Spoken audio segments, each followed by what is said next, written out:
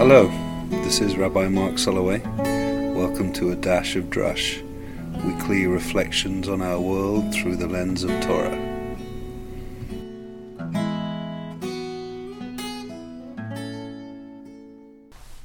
Spoken words, words that are spoken, words that are written, and written with the view and the intention of being given form, shaped by our mouths and our vocal cords. Podcasts are of course spoken word in a sense, but I've been on all these journeys recently to Alabama, to London, to Warsaw, to Auschwitz, to Krakow, to Berlin, to Prague. And in some of these places I found myself writing, and as I look at what I've been writing, I really feel like those writings are meant to be spoken. And we're coming to Hanukkah right now. We're coming to the first night of Hanukkah, which is always such a special time when we look out and the world's so dark, it gets dark so early, at least in this hemisphere. And the world feels dark, and then we know that we light that one candle and it lights up our worlds. And I feel like creativity and writing and speaking and being and connecting and holding precious and sacred space between people, that's all part of that Hanukkah light. So I wanted to share some words, some spoken words, some of what I wrote at various points in the journey. The first one was written after being in the museum, the Legacy Museum from Slavery to Mass Incarceration in Montgomery, Alabama, October 17th, 2018. I am haunted still by the image of the woman who sings with such fullness of soul and breaking of heart. This may be the last time you will hear me singing, Lord. I don't know. This may be the last time you will hear me singing, Lord. I don't know. Her song is rich, and it penetrates with its continued faith in the face of such brutality and pain and loss and fear, a trembling and anguish I will, God willing, never know. And yet her song is the song of countless millions who have been and are still dehumanized in ways too painful to imagine. And yet she sings, and her song echoes into the earth, blooded by brutal barbarism, and into the heavens, where it is translated into the most sublime prayers. Next to her, 2 children in a cage ask, "Have you seen our mama?" Inhumanity separated families in the past and continues to separate them in the present, opening the wounds of those old memories and ensuring that they are not confined to history. The song remains. On a train from Warsaw to Krakow. On a train, a Jew watching the Polish forests flying past the window in silent knowing, as if their deep roots and dying leaves have never stopped, holding memory and telling stories. Hard to push away images of Jews in cattle cars seeing the same landscapes on a forced journey to their deaths, or the Poles watching indifferently, perhaps, seeing through their tram windows a people brutalized, dehumanized. Did these farms and houses, now hiding in the sunset, once hide Jews? Do the homes from which they were chased still stand as witnesses? Are there remains of burned synagogues amidst these quickly passing villages? Any remnants of that vibrant, lost world? I try to imagine what thoughts beyond how long will it be until death greets me, pierced into the minds of these terrified, humiliated ones, crammed into cars like animals, as I find myself outrageously irritated by my neighbour's legs too close to mine, or the conversations around me in a language I don't understand, I wake myself up to remember the horrors of those trains as mine pulls gracefully into Krakow, where a hotel room and a clean bed await me. Block 19, Seelager, Auschwitz II Birkenau, November 8th, 2018.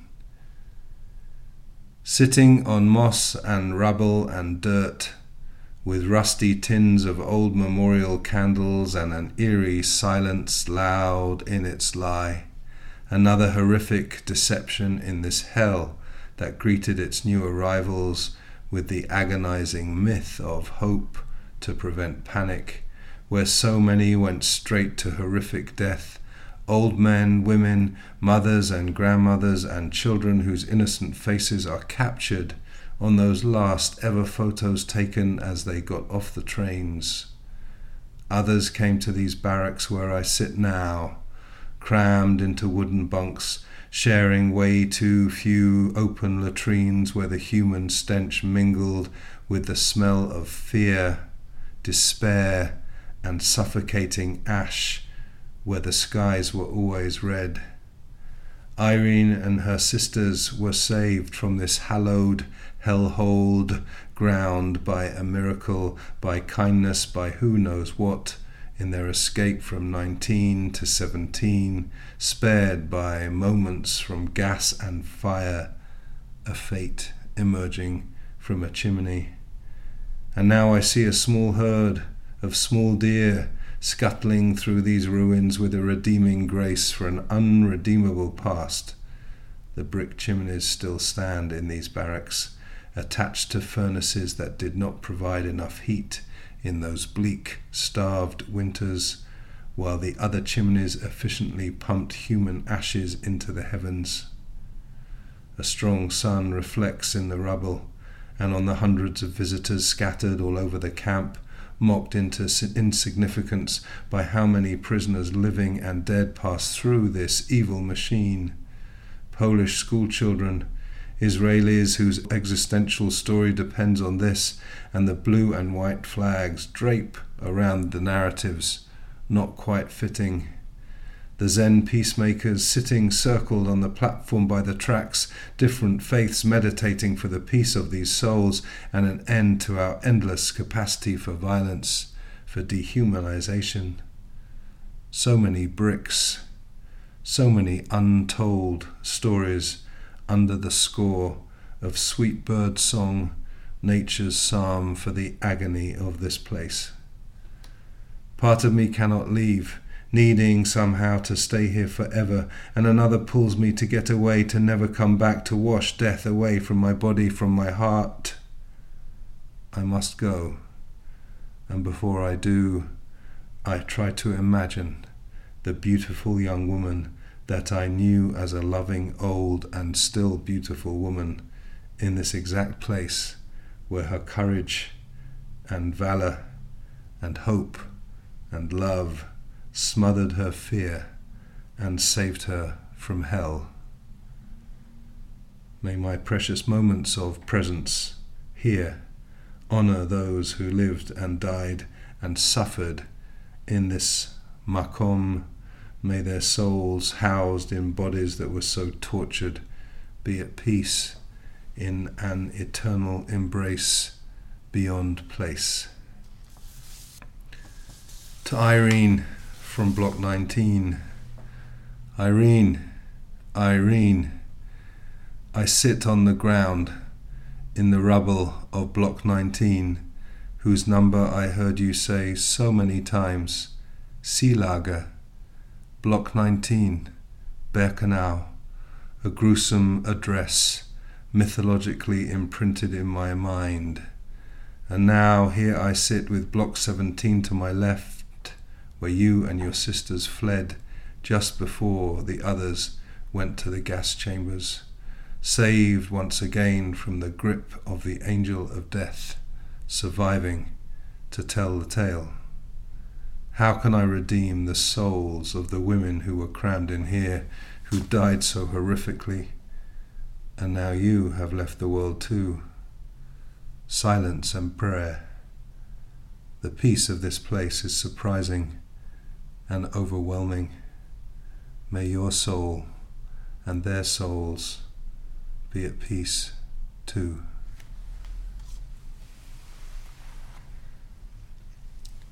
Saturday night in Krakow, November 10th, 2018. Here they have cheder and chevre and chamsa, bars, cafes and restaurants. The locals pronounce that CH like cheese, cheddar, rather than cheder, the Hebrew or Yiddish for a room, a gathering space, a school. I wandered across the square for services in the ancient synagogue of the Ramu here, as Shabbat was beginning. Every restaurant is serving some kind of Jewish food, and the klezmer musicians play popular Israeli tunes and classic Yiddish melodies with menorahs on tables behind them. Here, there were once dozens of synagogues, and this square would have been buzzing with hundreds of Jews excitedly going to greet their Sabbath bride and bring her into their grasp after another hard week and taste that bliss. Now those magnificent old shuls cost 10 zlotys to enter, to peep into the past, stops on the tourist trail, and now the throngs of former worshippers are sad oddities of a forgotten world, as Jewish life is consigned to a museum, a theme park. As I take my Shabbat walk, kippah-headed through the square, I wonder if I will hear, "Look, look, there's a Jew!" And then I encounter a large group of young Israeli women dressed for Shabbat and singing, and we wish each other Shabbat Shalom. In the shul, the familiar psalms are chanted to transition out of another week, and we are a few short of a minyan until another large group of American high schoolers studying in Israel arrives, bubbling over with spirit and ready to take over, and we sing and dance with joy, as I wonder what the small group of local Jews make of all of this. Oh, another group come to save us, to redeem themselves from the past, to heal our ancestral wounds that are still open and festering, really, after all these years. I don't know if we are offering balm and bandages or salt. And oh, this place is so complex and we are so broken, and thank God for Shabbat and the possibility of connection through a deep shared language of prayer and ritual that can never be understood by this cultural voyeurism of borscht, kugel and klezmer. And as I have these thoughts, I learn about all the Poles who are yearning to know more about this people that were once a third of their people, and that so many of them have a Jewish grandparent but they didn't know until now, and they too need to heal the past, and this is part of that, and we cannot join that cynical chorus of, but all Poles still want to kill us, they always have, they don't. Most of them didn't then, even though it is an easier way to tell that story, eliminating its nuance. There is no future without sharing a different story. The people I meet know so much more than I ever will about this 1,000-year entwined history on this 100th anniversary of independence. They tell tales of goodness, of kindness. So who am I to say there is none? Sunday morning in the Klezmerhuis, November 11th, 2018, 100th anniversary of Polish independence. The Klezmerhuis is so Hamish, cozy and warm on this chilly Polish Independence Day morning, with its promise of warm potato kugel and cake and lattes, sipped with a sweet little nod to the lost ones who savoured kugel every Shabbos, but never knew the luxury of a latte, or that their homes, shops and shuls would become bars, cafes and museums. Berlin, November 18th, 2018. Nefertiti's head. Museum Island is full of mysterious tourist treasure, with its promise of the gates to ancient Babylon, impressive works of art and civilization, feasts for the eyes, inspirations for the soul throughout the ages.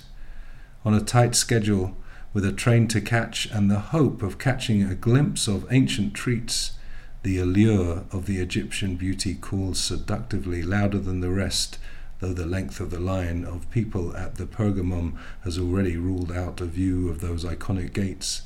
And so it is, without sufficient preparation or time, and up against the intractable rules of German officials, I climb the mighty stairs to the second floor, to chamber 210, to catch a glimpse of the sublime painted bust of Nefertiti.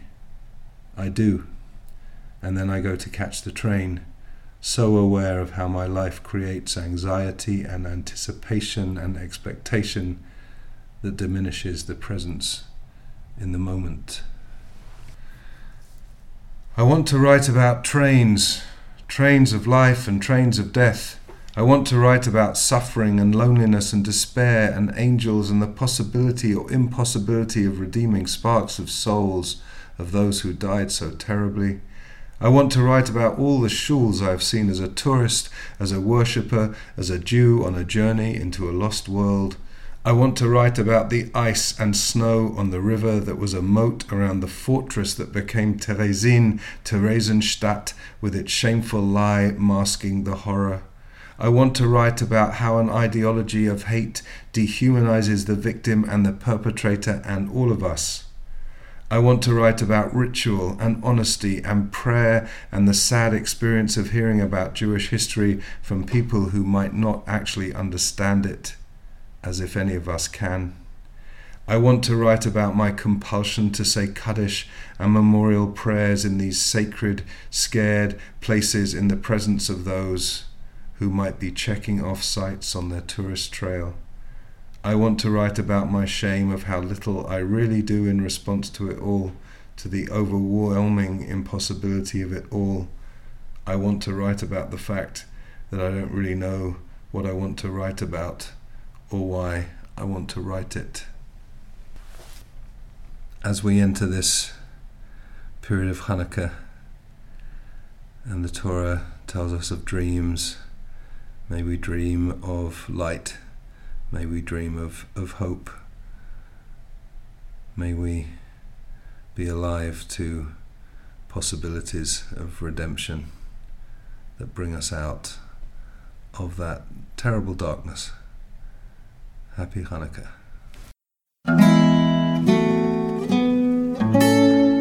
Thank you for listening to A Dash of Drush.